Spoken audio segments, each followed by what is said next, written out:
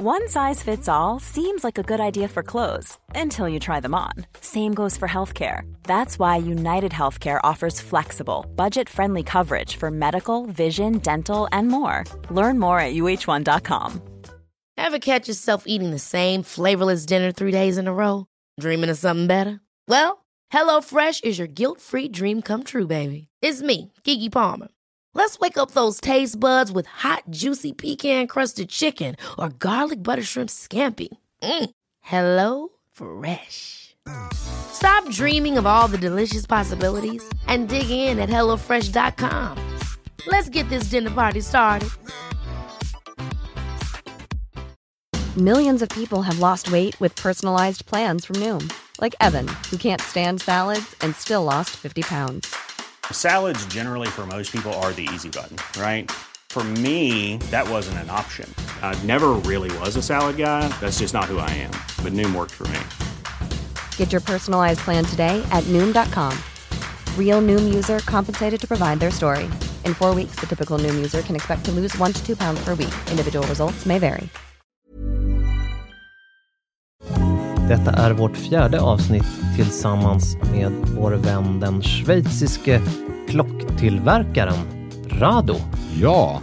Varumärket som började med att tillverka urverk. Verkligen. Som en leverantör.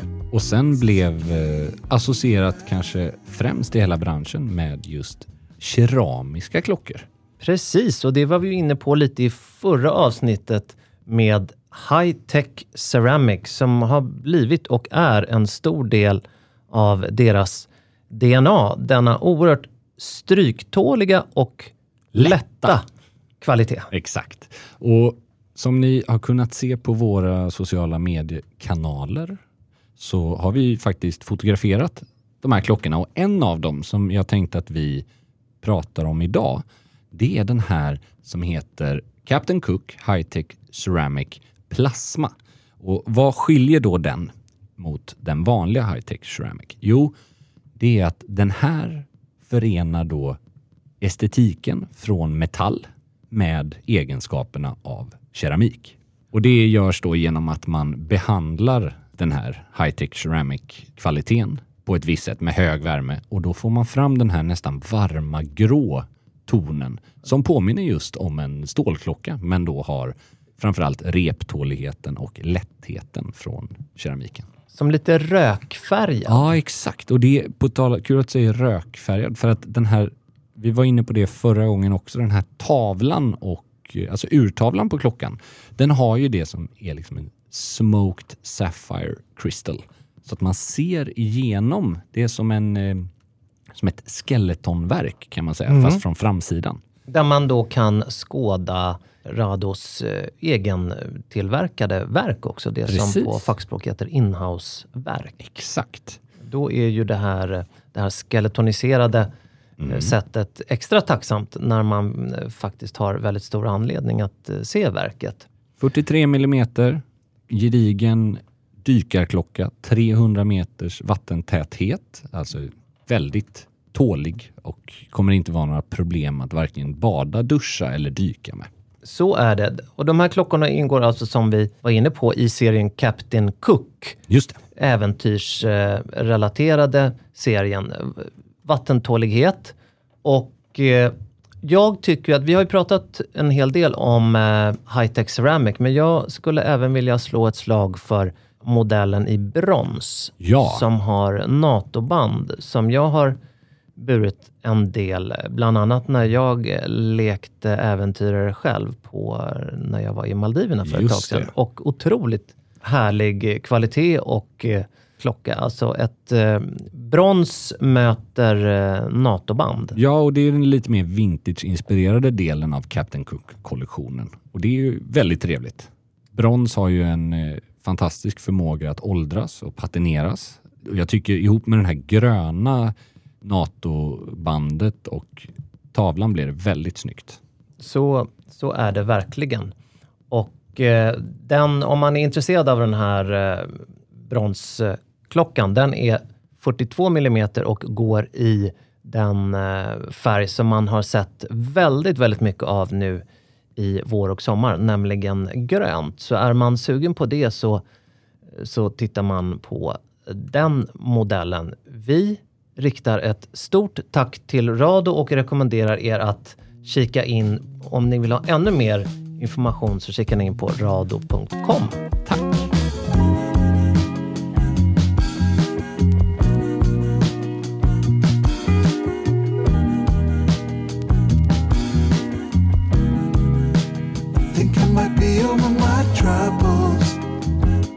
Hur trött är man nu på allt kött om regeringskris? Herregud. När vi spelar in det här, då är ju precis alltså faktiskt minuter efter att Löfven har blivit frisatt från sitt yrke, kan man väl säga. Bortröstad. Precis. Misstroende förklarad.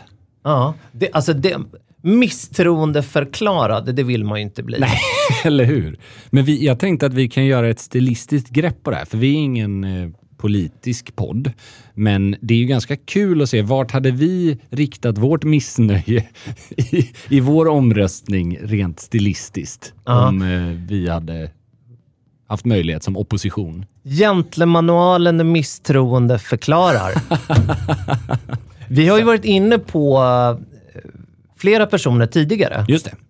Och vissa kan ju tycka att vi ibland sparkar in öppna dörrar. Alltså att vi säger uppenbara saker. Men ibland är det så att man bör påminnas om de här självklara sakerna ibland. För att kanske vakna upp. Men det kan jag hålla med om.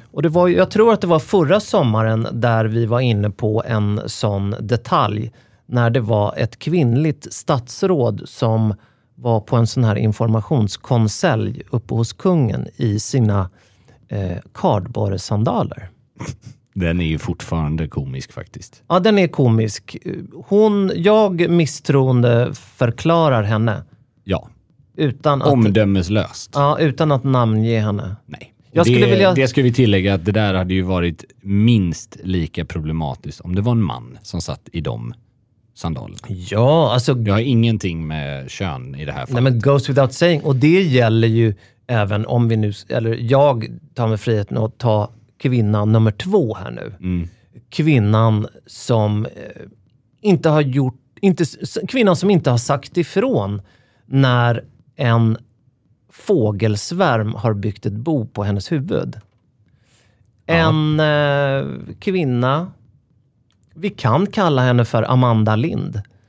Vars frisyr är hyfsat speciell. Och jag menar, stil handlar ju inte bara om kläder. Så jag tar mig ju friheten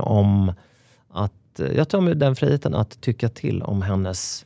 Kan tyckas vara att sparka in öppna dörrar. Men, sån är jag ibland. Det tror jag inte att... Jag tror att det där är en ganska delad fråga faktiskt. Vissa tycker ju att det är jättebra och vissa ser stora problem med det. Det finns ju det här med kulturell appropriering.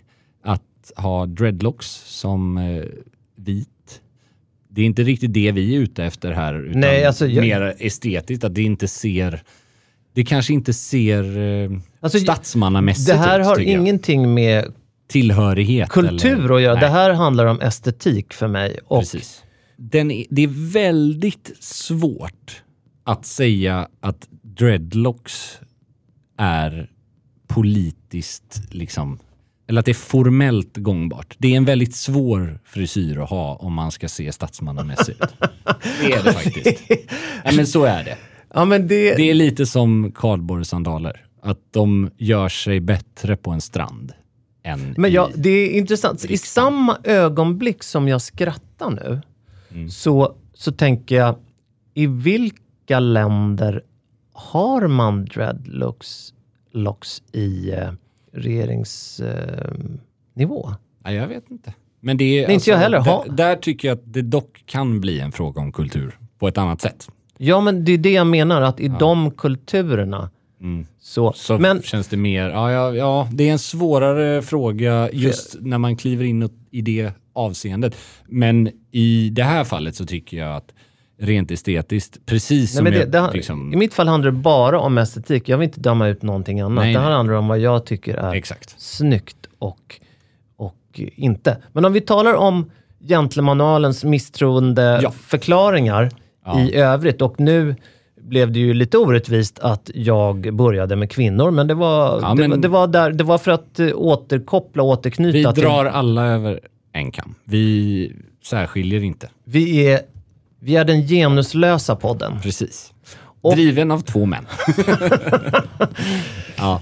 Men ska vi börja med Stefan Löfven? Ja, alltså jag vill faktiskt säga att Stefan Löfven är nog den politiker som får mest skit för sin klädsel oförtjänt. Det är inte världens bäst klädda politiker, men det är inte heller världens sämsta. Det är faktiskt lite som när en före detta Paradise Hotel-deltagare eller Big Brother-deltagare för typ 20 år sedan sa till en tjej han raggar på.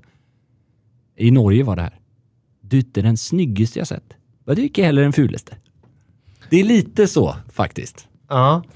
Den är ju... Det är inte smicker. Det är inte smicker. Det är en reflektion över en estetisk förekomst. Men jag ska säga så här, och det är faktiskt någonting som jag vill återkomma till när det handlar om politikerklädslar. Det är att vad du än gör, stick inte ut.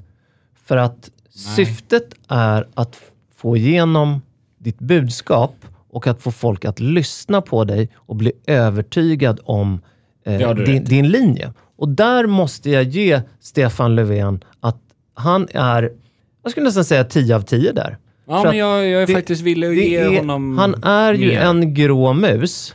Och alltså, men man lyssnar ju på vad han säger, inte vad han har för kläder. Hade han haft färggranna bröstnäsdukar, en katastrofal slips, det har jag aldrig sett honom i. Nej, du har rätt. Och det är viktigt faktiskt. Det är ju det. Och däremot, om man jämför då med till exempel Donald Trump, det är till viss del ett skevt exempel, men hans applicering av brun utan sol, han kunde ju ha varit en sund politiker, men man hade ju ändå bara fokuserat på hans hudton. Ja, men jag förstår vad du menar. Jag gör det.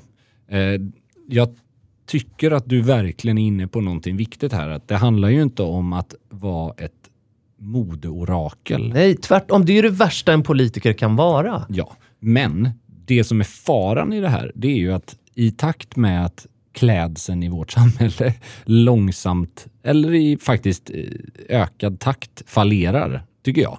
Framförallt formellt sett. Det gör ju att om man tar mitt exempel, om man tar Jimmy Åkessons klädsel, alltså om man bortser helt vad man tycker om SD och SDs politik, vi pratar bara klädsel i det här avsnittet, då är Jimmy Åkessons överdel faktiskt ibland inte sämst. Nej. Men när du kombinerar en kostymkavaj, den är inte heller beundransvärd, ska ju sägas. Det är ju inte så att jag har det som en stilförebild till någon. Vilken skräll alltså. Ja. Nej, men alltså det jag vill komma till är... Andreas Weinås uttalar sig. Jag har inte Jimmy Åkesson som stilförebild. Nej. Men när det kombineras då med tajta, lågt skurna jeans och färgglada Happy Socks liknande strumpor och ett par sådana riktiga dumleklubbor på fötterna. Då blir det ju lite så här. Han sticker ju tyvärr inte ut idag. Förstår du vad jag menar nu? Alltså Stefan Löfven sticker ju nästan ut mer i sin traditionella sobra kostym och enfärgade slips. För att exakt som Jimmy Åkesson ser ut i många presskonferenser, kanske inte i partiledardebatt skulle han nog inte se ut så, men i om jag talar rent väljarmässigt nu, så tror jag nog att han klär sig smart. Ja, det men det är ju fortfarande, det är därför jag menar att man ska inte sticka ut, men man ska ändå klä sig med respekt bättre än, eller mer formellt än sina väljare, tycker jag. För att det är det jag gillar inte den här svenska jantelagsmentaliteten att om det sitter för bra så blir det lite avskräckande, eller om det är... det är ju en balansgång. Det är absolut. Och jag ser en bild på Jimmy Åkesson i fluga. Och det får mig ju att tänka på en annan person. Ja. En man som heter Ardalan Shekarabi. Väldigt intressant att du tar upp det. Och alltså, en gång för alla, det här med fluga. Ja. Alltså, det kombinerat med att inte sticka ut. Ja. Där har ju Ardalan gjort det. Han har ju min misstroende röst. Ja, tyvärr. För det som är lite... Han har alltså blivit utsedd till Sveriges bäst klädda man. Det är därför vi tar upp honom nu. Ja, men alltså, vilka blinda människor satt i den juryn? Nej, jag vet inte. Och jag läste den här motiveringen någon gång. Jag kommer inte kunna återge den ordagrant. Men den är minst sagt märklig. Och jag vet att han har faktiskt haft massa bra outfits. Det finns bilder på honom där han har liksom snygg polotröja, snygg kostym. Absolut. Men när man tar emot priset som Sveriges bäst klädda man i en fuskflud, alltså du vet, det går inte. Nej, men vi kan väl säga så här, för er som inte har koll på honom, så han har ju gjort den färdigknutna flugan till sin, alltså motsvarigheten till att överdosera brun utan sol. Ja, lite. Det skulle liksom bli, jag tror att han hade en strategi att sätta sig själv på kartan och bygga sitt personliga varumärke med de här färdigknutna flugorna. Ja. Och jag orkar inte. Men jag ser en bild när han tar emot det här priset och i anslutning till det, under samma fotografering, så står han och drar i flugan som man kan göra, såklart någonting någon har bett honom att göra förmodligen, som om han ska dra åt, tajta till flugan. Vilket inte går med en färdigknuten fluga. Så det blir sån dubbelfel på något sätt. Nej, men och som du var inne på, eller som jag tyckte mig höra, han ser ju bra ut och han när han bär polotröja och så ser det ju riktigt. Ja, men det är ju inte hans fel, men han ska inte utses till Sveriges bäst klädda man och inte ens i närheten. 95% av fallen så bär han de här, alltså Nej, det där går inte. Man orkar faktiskt inte. Han ska röstas bort. Misstroendeförklaring 2.0 på honom. Ja, men vi har ju faktiskt, vi får inte vara bara negativa. Vi måste ju rösta in någon. Ja, och vi ska väl rösta in en centerpartist, ska vi inte det? Vi har ju faktiskt en potentiell statsministerpost här stilmässigt. Ja, och nu kan det hända mycket, kan vi säga nu. Idag är det måndag när vi spelar in det här. Ja. Och det kan ju vara hela havet stormar nu. Men tänk om det blir så att det blir vår röst nu som blir statsminister. Ja, men verkligen. Och då vill jag verkligen lyfta fram Emil Källström, alltså ekonomisk politisk talesperson i Centerpartiet. Född 1987, 1 år yngre än mig. Inte purung, men inte lastgammal. Det är en fin förklaring. Skulle faktiskt vilja säga att han har inte bara politik i Sverige, utan ett av Sveriges i allmänhet bästa utbud av slipsknutar. Nej, men så är det verkligen. Och jag kommer ihåg att jag la upp en story på mitt Instagram. Hälften av mina följare trodde att jag var ironisk. Det där var väldigt intressant, men det var jag inte. Jag ville ju faktiskt... Ja. Men Emil Källström, ett namn som låter som en fotbollsspelare, men så är icke fallet. Nej, utan det här är en person som nu faktiskt kan ordna upp geggan i regeringskrisen. Det stilmässiga han kan, i det här hela havet stormar nu, så kan han komma och rätta till. Om vi skulle vilja ha... Nu är det ju en socialdemokratisk statsminister som har röstats bort. Jag skulle ju faktiskt kunna se 2 rent stilmässiga personer som statsminister. Jag tänker på, det här är ju 2 namn som vi möjligen har nämnt förut, men jag tänker på Jan Eliasson. Comeback. Han är inte 20 år gammal. Nej, det är han inte. Det är han faktiskt inte. Men han har varit en av Sveriges bäst klädda män i över 20 år. Det kan vi ju säga. Ja, garanterat. Och alltså, han är otroligt stilfull, elegant. Var vice generalsekreterare för FN under några år. Diplomat, politiker och ordförande i FNs generalförsamling. Man skulle kunna säga att han hade platsat i PG Gyllenhams styrelse. Gyllenhammar, är du med? Ja, absolut. Och göteborgare. De kan ju grejer. Ja, men han har ju ett väldigt så här industrialistkompatibelt utseende och diplomatkänslan. Eller hur? Men verkligen. Alltså otroligt snygga matchningar, passformer och jag tror att idag så är han nog ytterst inaktiv på yrkesbanan. Det är min magkänsla. Ja, men så kan det vara. Men en person som är ännu mindre yrkesverksam, det var ju en man som gjorde sina sista yrkesverksamma minuter i Kongo. Just det. Dag Hammarskjöld. Men där snackar vi ordning och reda. Men det var en annan tid också. Vi får inte glömma det. Vi måste... vi får drömma. Men det är kanske att drömma för mycket. Att få tillbaks den nivån. Den miniminivån i klädsamhet. Och han, lite kan man ju säga en föregångare. Om man nu jämför med Jan Eliasson. Han var ju FNs generalsekreterare. Just det. Men störtade i djungeln. Kongo kanske var fel, men det hette ju då Nordrhodesia. Snyggt. Ja, snyggt men väldigt hemskt. I övrigt, vilka har vi kvar av de manliga partiledarna? Om vi nu pratar stil i riksdag eller regering.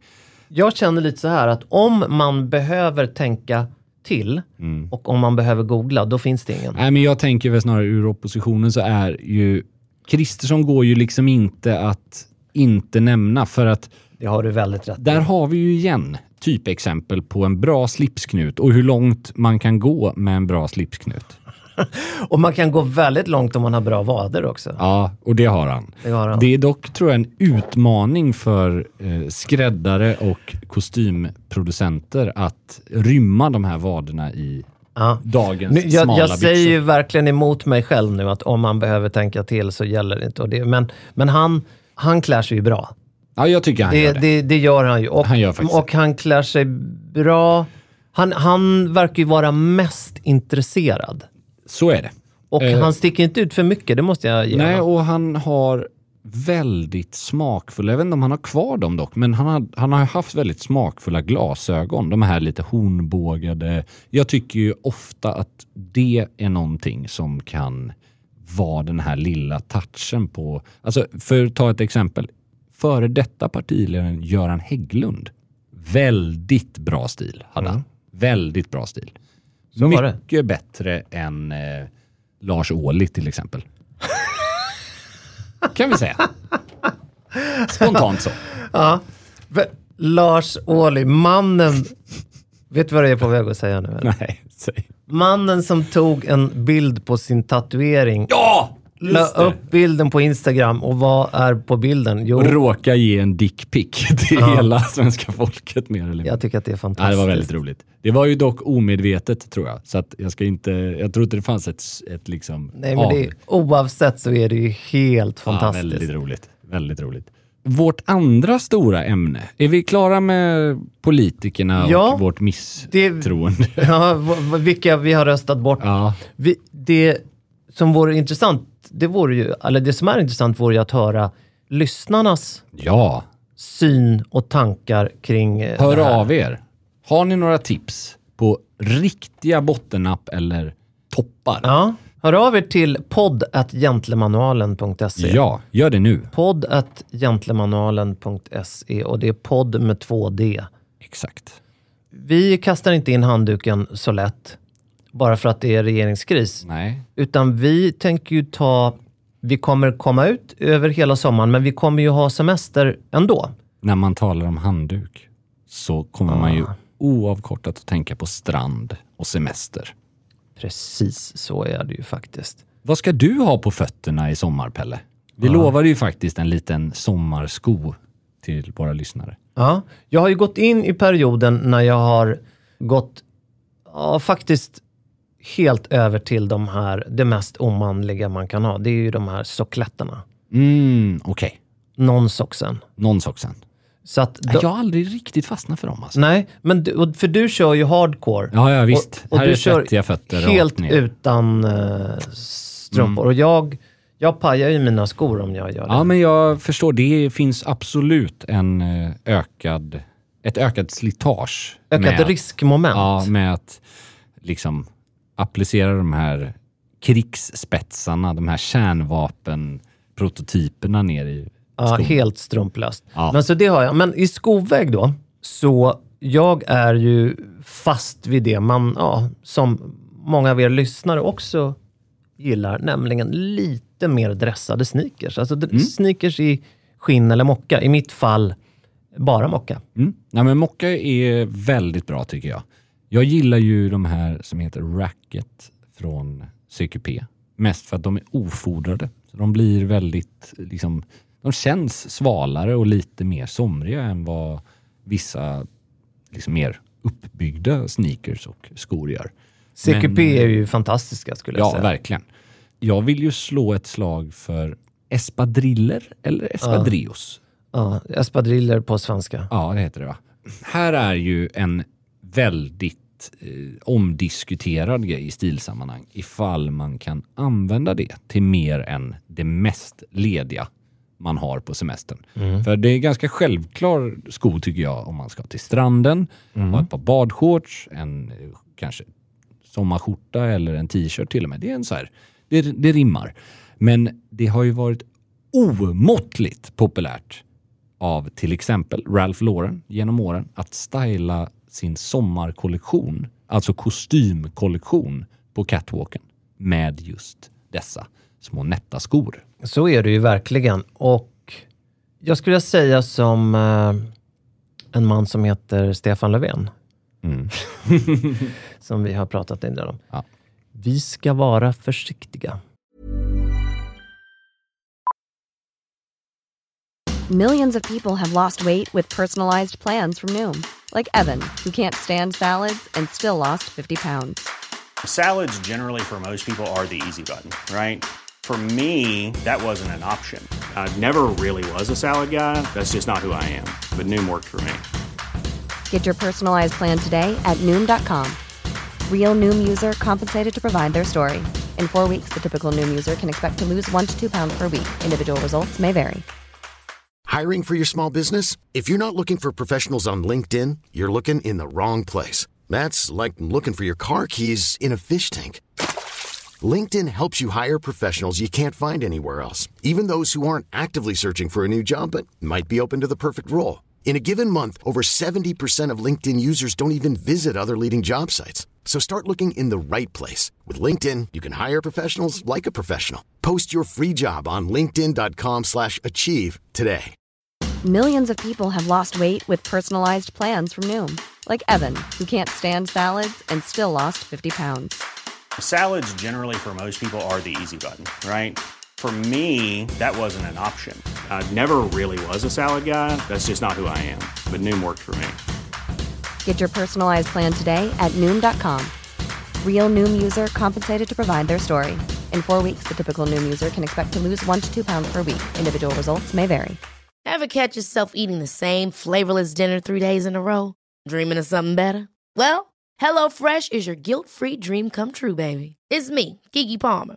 Let's wake up those taste buds with hot, juicy pecan-crusted chicken or garlic butter shrimp scampi. Hello Fresh. Stop dreaming of all the delicious possibilities and dig in at HelloFresh.com. Let's get this dinner party started.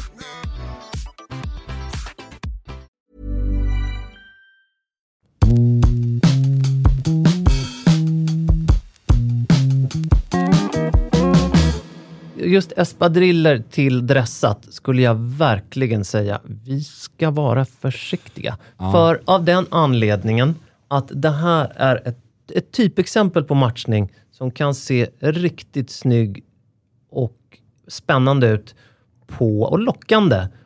Det ser spännande och lockande ut på bild och catwalk. Men alltså, jag skulle säga 1 på 1000 grejer det där i stan till kostym. Ja, men alltså, spelar ingen roll hur ledig kostymen är. Det håller jag inte om med den om.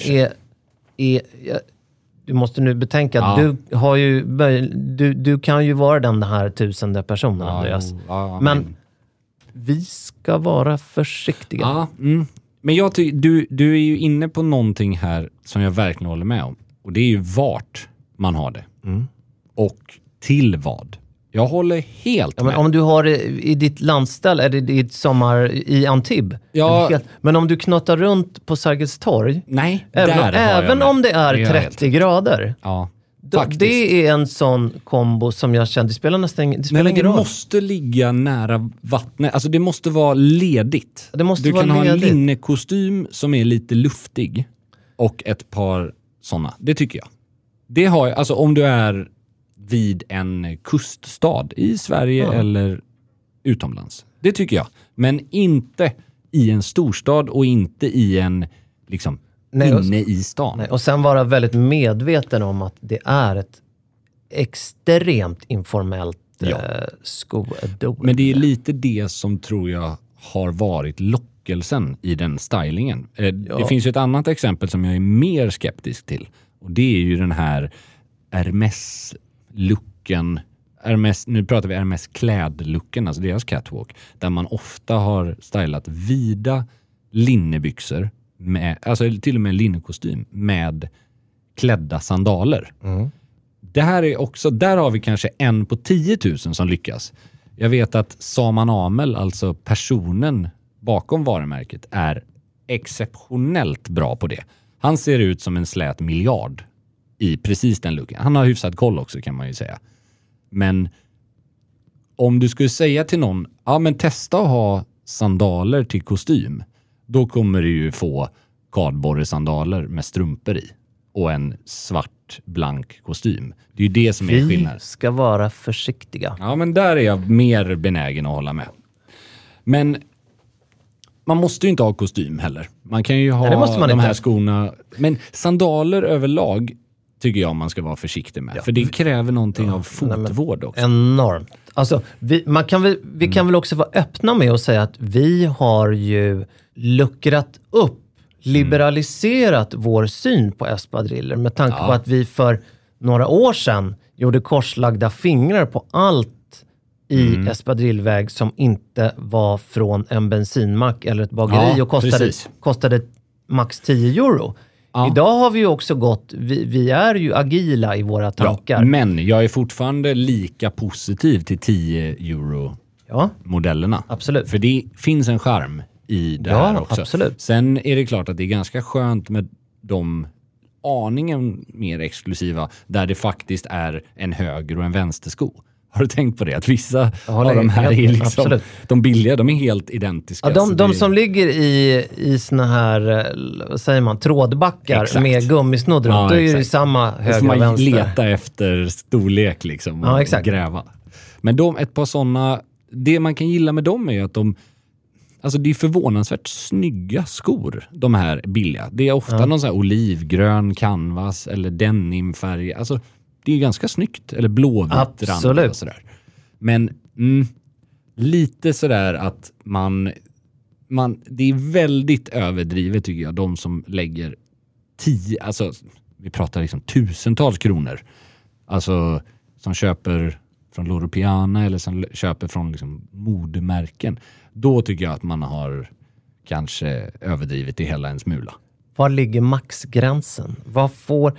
För 2 år sedan... Ja, jag vet. Men för 2 år sedan, då var vi ju stenhårda på typ 10 euro. Ja, nej, men... Och idag är vi nog överens om att de får kosta mer. Ja. Men de får inte... Jag känner i alla fall att de får inte vara från ett lyxvarumärke. Nej, det ska de inte. Då har man ju gått på hela skiten tycker jag.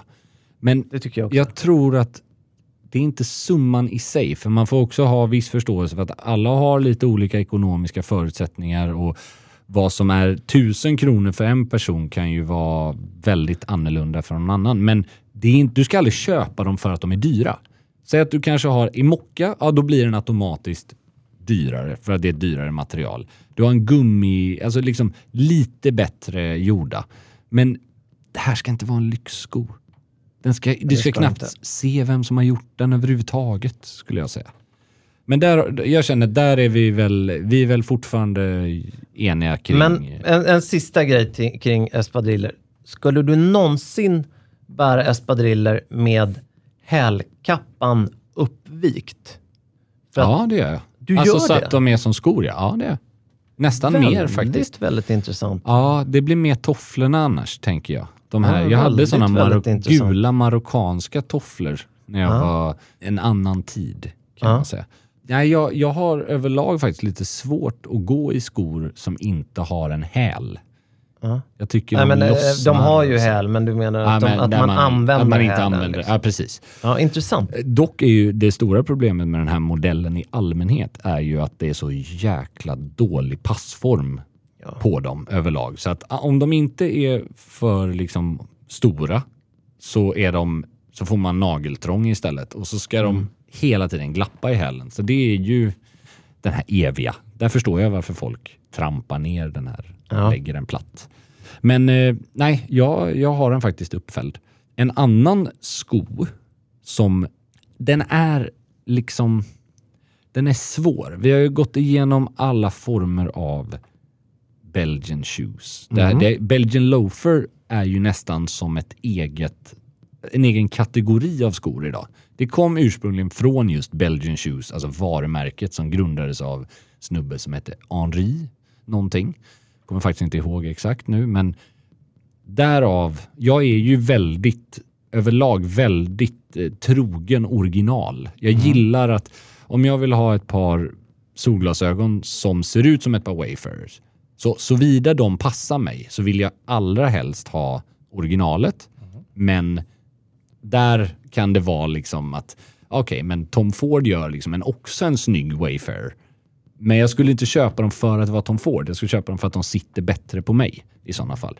Däremot det här när massa företag gör mer eller mindre raka rip-offs på Belgian shoes. Och jag fortfarande tycker att originalet är skönast och mest liksom. Du gillar modellen, tanken, idén och att bära dem, men du är inte svinentusiastisk över alla nykomlingar som poppar upp och kallar för Nej, och framförallt inte när de inte gör skon så som den var tänkt. För att den här har en ganska specifik konstruktion. Den är ju sydd som en mockasin, alltså vrängd. Så den är handsydd och det behöver man väl egentligen kanske inte ha just att den är handsydd. Men den blir väldigt så här följsam och alltså, nära foten.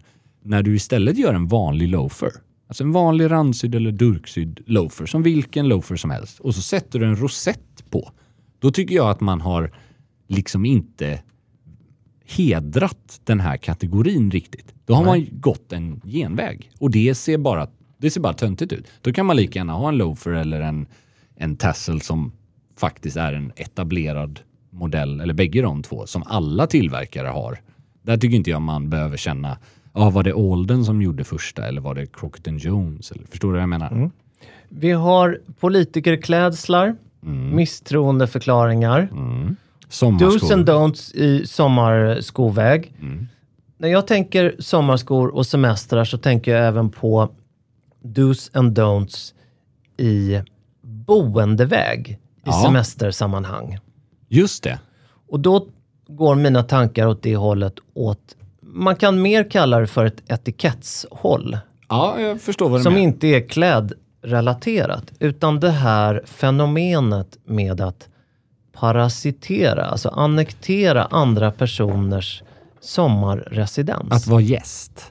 Att vara gäst med finess. Det här är jättebra, tycker jag. Det är viktigt.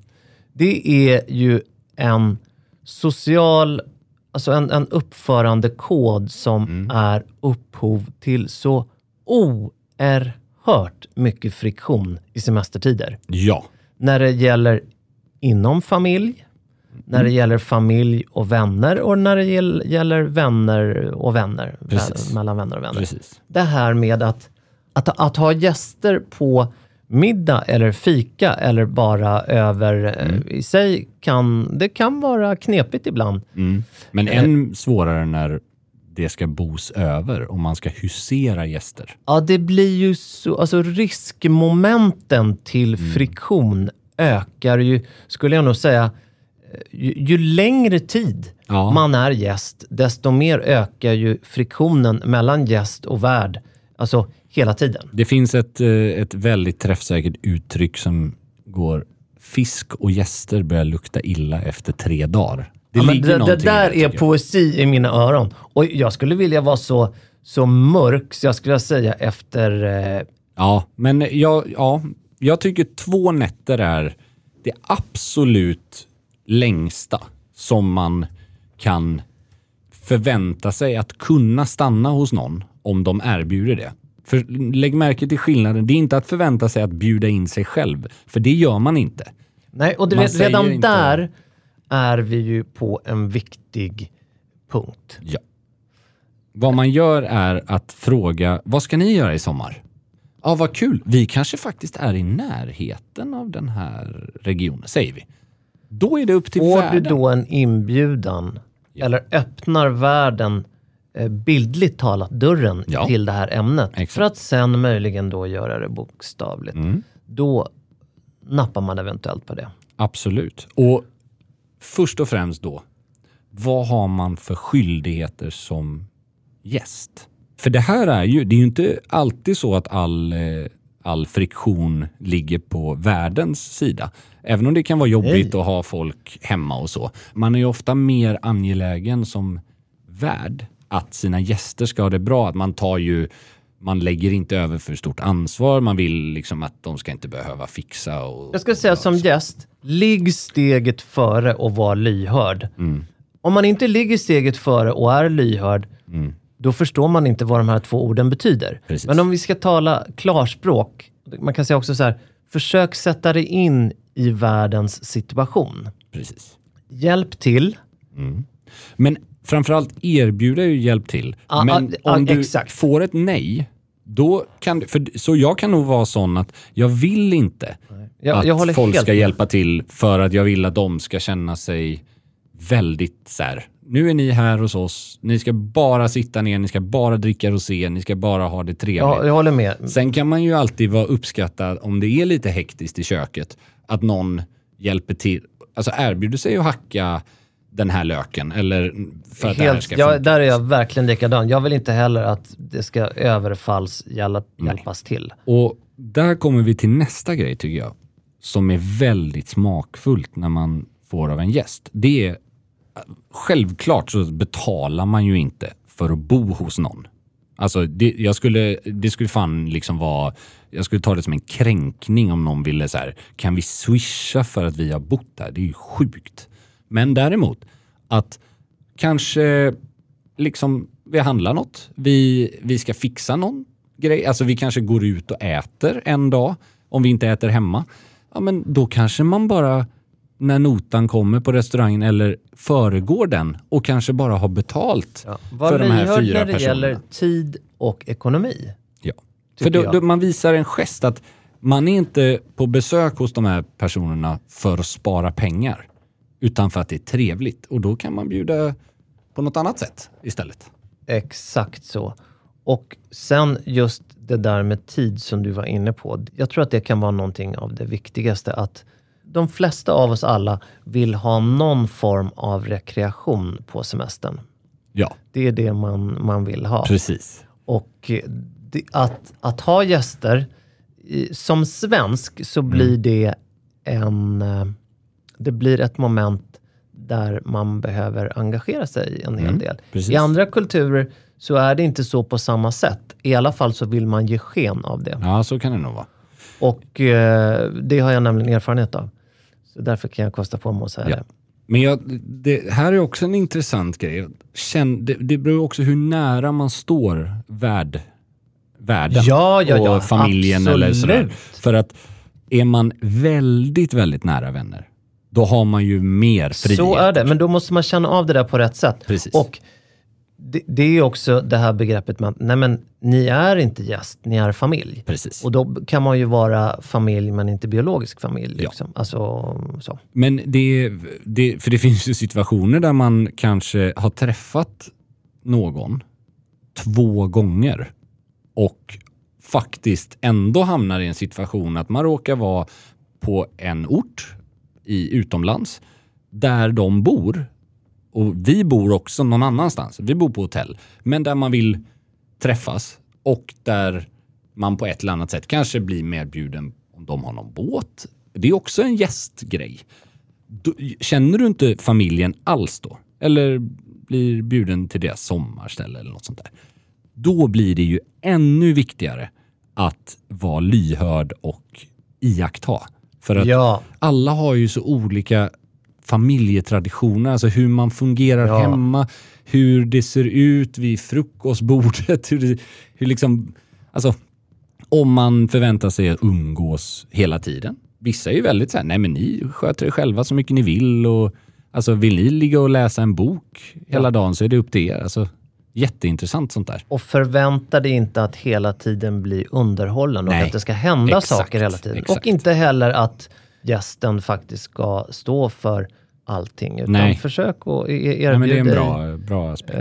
Sen skulle jag lägga till en sak, och det är att om du är gäst och har barn, tänk på de här sakerna ännu mer. Ja, särskilt om de som är värdar inte har barn, eftersom då annars så applicerar du ju faktiskt en, inte bara ovan situation, men en kanske till och med oönskad sådan. Så kan det vara. Om, säg att det är väldigt små barn eller yngre barn i allmänhet som kan komma med viss ljudnivå tidigt på morgonen. Då kan det ju, jag tror att jag hade kunnat ha en viss irritation dag 3 där när man vaknar av 05.30 av barnskrik eller lek och sånt där. Först barnskrik, sen får en bajsblöja i fejan. Och sen kommer någon och det är inte att man slår, inte gillar slår in barnen. spiken i pianot. Ja, men man älskar ju barnen, men det är ju situationen kring... Det är ju för fasen situationen när de låter ju som är... Ja, det är framförallt så här. Det är precis samma sak som om du tar med hund till en middag. Låt inte den här världen behöva ta ansvar för att du har hund. Det tar du ansvar, annars har du inte med hunden. Så är det. Så det är hund och barn, ungefär samma sak. Tänk på semestern. Ja. Så tycker jag vi sammanfattar det här. Ja, sista grejen, om man tar värdskap också. Jag tycker det är viktigt att när man bjuder hem någon, för det är ändå det vi gör då. Så är det. Annars så kommer inte det här på tal. Om inte man tar som värd initiativ och bjuder, ska inte ni komma ner och stanna? Ja, men om ni ändå är där, ja, men klart att ni ska bo hos oss 2 dagar. Om man gör det, då är det viktigt att man också är lyhörd som värd kring aktiviteter man kanske ska göra. Om man ska gå till en strandklubb eller till en restaurang. Så att man inte, ja men så här gör vi varje år. Och så är det ett ställe där det kostar liksom 55 euro att ha en madrass. Och så kostar lunchen minimum 1000 spänn. Alltså jag säger inte att det är vad vi brukar göra, men om man har den typen av rutiner, då är det inte så... Jag vill inte att en gäst ska liksom så här, ja fan älskling, det blev nog bara 1 vecka semester i år för här gick budgeten. Då får man liksom ha lite så här, okej, men nu är vi med de här personerna. Precis som åt andra hållet, att om jag åker och bor hos någon som jag vet prioriterar vissa saker, då kanske jag är medveten om vad jag ger mig in i. Ja, jag vill inte köpa hem kyckling och sitta på taket och liksom käka någon sån här 2 euro middag heller. Liksom. Man får vara lyhörd inför tid och ekonomi hos mellan gäst och värd. Ja, men så att alla känner sig bekväma. Ja. Och det är ingen konst, bör läggas till. Det är en konst. Ja, det är inte lätt, vad det jag menar. Det är en konst, förlåt. Det håller jag med. Och det bör ju påpekas, alltså, för att det här är ju, det är ju minfält många gånger man ger sig in i när man semestrar med... Och gärna precis, ju längre som du sa, ju längre du semestrar ihop med någon, ju fler nätter, ju fler dagar man spenderar, ju mer kristalliserat blir det här. Att om det är då att man har olika preferenser, vad man vill äta, vad man vill göra, ja, då tar ju det rätt hårt om... Nej, men alltså så är det ju. Jag ska inte... Jag har varit... Jag har alltid varit den här parasiten. Ja, men det är väl att ta i, men jag har alltid varit gästen i alla fall. Ja, för jag har inget eget landställe. Och jag har ju haft fantastiskt, har försökt visa liksom, tids- och pengaaspekten att då står jag för det här och det här. Ja. Och sen så var det vid något tillfälle då det hade hållit på i en månad. En månad nu. Jag var faktiskt hälsa på en månad. Ja, då, underbara människor. Jag hade inga problem alls med det, sa de. Nej, en månad. En vecka handlade det om. Och, men man kanske ändå var lite sugen på att röra sig hemåt. Jag pratade med en polare och han säger till mig, men fasen, du är inte klok. För då känner inte du till 48-timmars-regeln? Nej, men jag förstår precis. Det spelar ingen roll. Och nu var ju det var ju inte som hade, utan det här, det man bör lägga till, det är ju att många gånger så hamnar man i situationer med respektive. Ja, man kan inte köra helt. Nej, men då är det ju ett lager till som kommer in i bilden. När det handlar om vänner och det handlar om svärföräldrar och så vidare och så vidare. Så att det var inte det att jag hade bjudit in mig själv och barrikaderat mig där, utan kör en Howard Hughes. Lämnat hotellrummet. Men han menade då att det spelar ingen roll även om det är din fästmö eller flickvän. Du ska sätta ner foten. Nej, men att det är ju också lite det ansvaret som man får ha som gäst, eftersom som värd kan du ju inte slänga ut någon. Alltså hur sjukt det än låter, så om någon säger dag 3, men ska vi inte stanna en dag eller 2 dagar eller veckan ut? Nej, men det är ju för det första helt sjukt att säga. Det är ju som att be om att bli persona non grata. Alltså, jag ska inte behöva... Nej. Alltså. Utan det där, och faktiskt tycker jag att man som gäst kanske till och med ska tveka om värden säger, fan, ska ni inte stanna en natt till? Då kanske man till och med som värd ska... Gäst säga, vet du vad, jag tror jättesnällt, verkligen, vi har haft supertrevligt, men vi måste nog tyvärr. Mest för att man ska sluta på topp. Man får exakt så. Och står världen på sig, då måste man verkligen läsa in de signalerna och hur mycket innerlighet kontra artighet som finns. Och sen är det en helt annan sak om det är andra omständigheter. Säg att flyget blir inställt. Självklart ska ni komma tillbaka. Ni ska ju inte ta ett hotellrum bara för... Alltså, vi löser ju det, men inte det här att... Alltså, det ska aldrig komma av snålhet eller av liksom lathet. Det ska vara genuint, och lagom är bäst där faktiskt. Och lagom är 48 timmars regeln. Eventuellt skulle jag säga att man lämnar då, att man säger att man har 2 nätter som längst. Det är min regel. Alltså om man är på besök. Inte om man kan ju också semestra ihop. Liksom, jag tänker lite så här att i dåliga relationer, alltså i dålig parrelation, så tror jag att det är jäkligt välkommet när det kommer gäster som stannar längre. Det är bara en reflektion som räddar upp den dåliga stämningen. Liksom. Men nu bara tänker jag här. Teoretiskt är det ju absolut så. Men det kan ju också bli en motsatt effekt. Att det blir väldigt... för det är också värdskapet att hålla på och bråka eller så här, om det nu... Det är ju inte snyggt hemskt att göra framför gäster folk som kommer och bråkar, alltså, det där sila surret för fan. Det där får ni ta på färjan hem. det där får ni ta på Stena hem. Ja, visst, vet du. Så är det i alla fall. Och sen, man ska inte... det är tråkiga tycker jag. Det är folk som är ängsliga kring. Alltså jag vill ju att de som kommer till oss, de ska inte så här, får man gå in med skorna, du vet, hela den där grejen. Utan, nej, du får inte gå in överhuvudtaget. Du ska bo på taket. Nej, men man ska känna sig hemma. Förstår du vad jag menar? Alltså det är inte att man går runt naken kanske så här, men det är att man... Ursäkta, Andreas, i vilka rum får jag gå runt naken när jag är gäst? Kan vi göra upp det här? Östra salongen. Bara så att jag inte går in i fel rum. Nej, men någonting som kan vara jäkligt snyggt om man är gäst. Om man bor i ett hus där det är alltså, gemensamma matutrymmen och liknande. Alltså ett kök och sådär. Det är ju att om man är uppe lite tidigare en morgon än värdparet. Om man har stått och fixat frukost.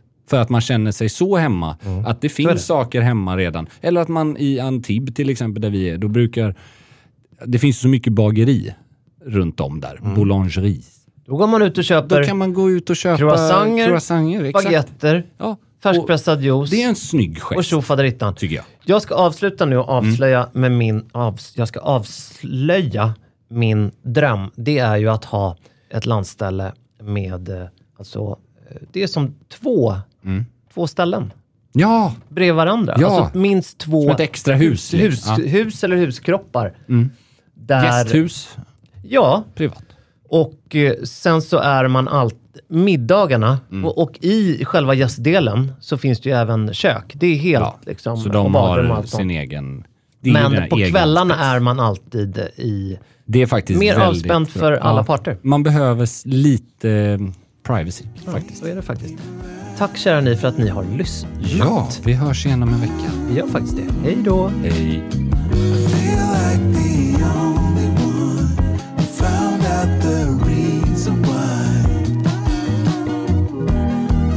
Just lonely, but since you came around, I could see all I see is tomorrow.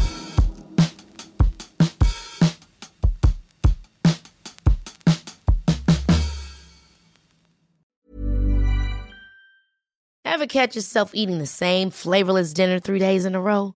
Dreaming of something better? Well, HelloFresh is your guilt-free dream come true, baby. It's me, Keke Palmer. Let's wake up those taste buds with hot, juicy pecan-crusted chicken or garlic butter shrimp scampi. Hello Fresh. Stop dreaming of all the delicious possibilities and dig in at HelloFresh.com. Let's get this dinner party started. Planning for your next trip?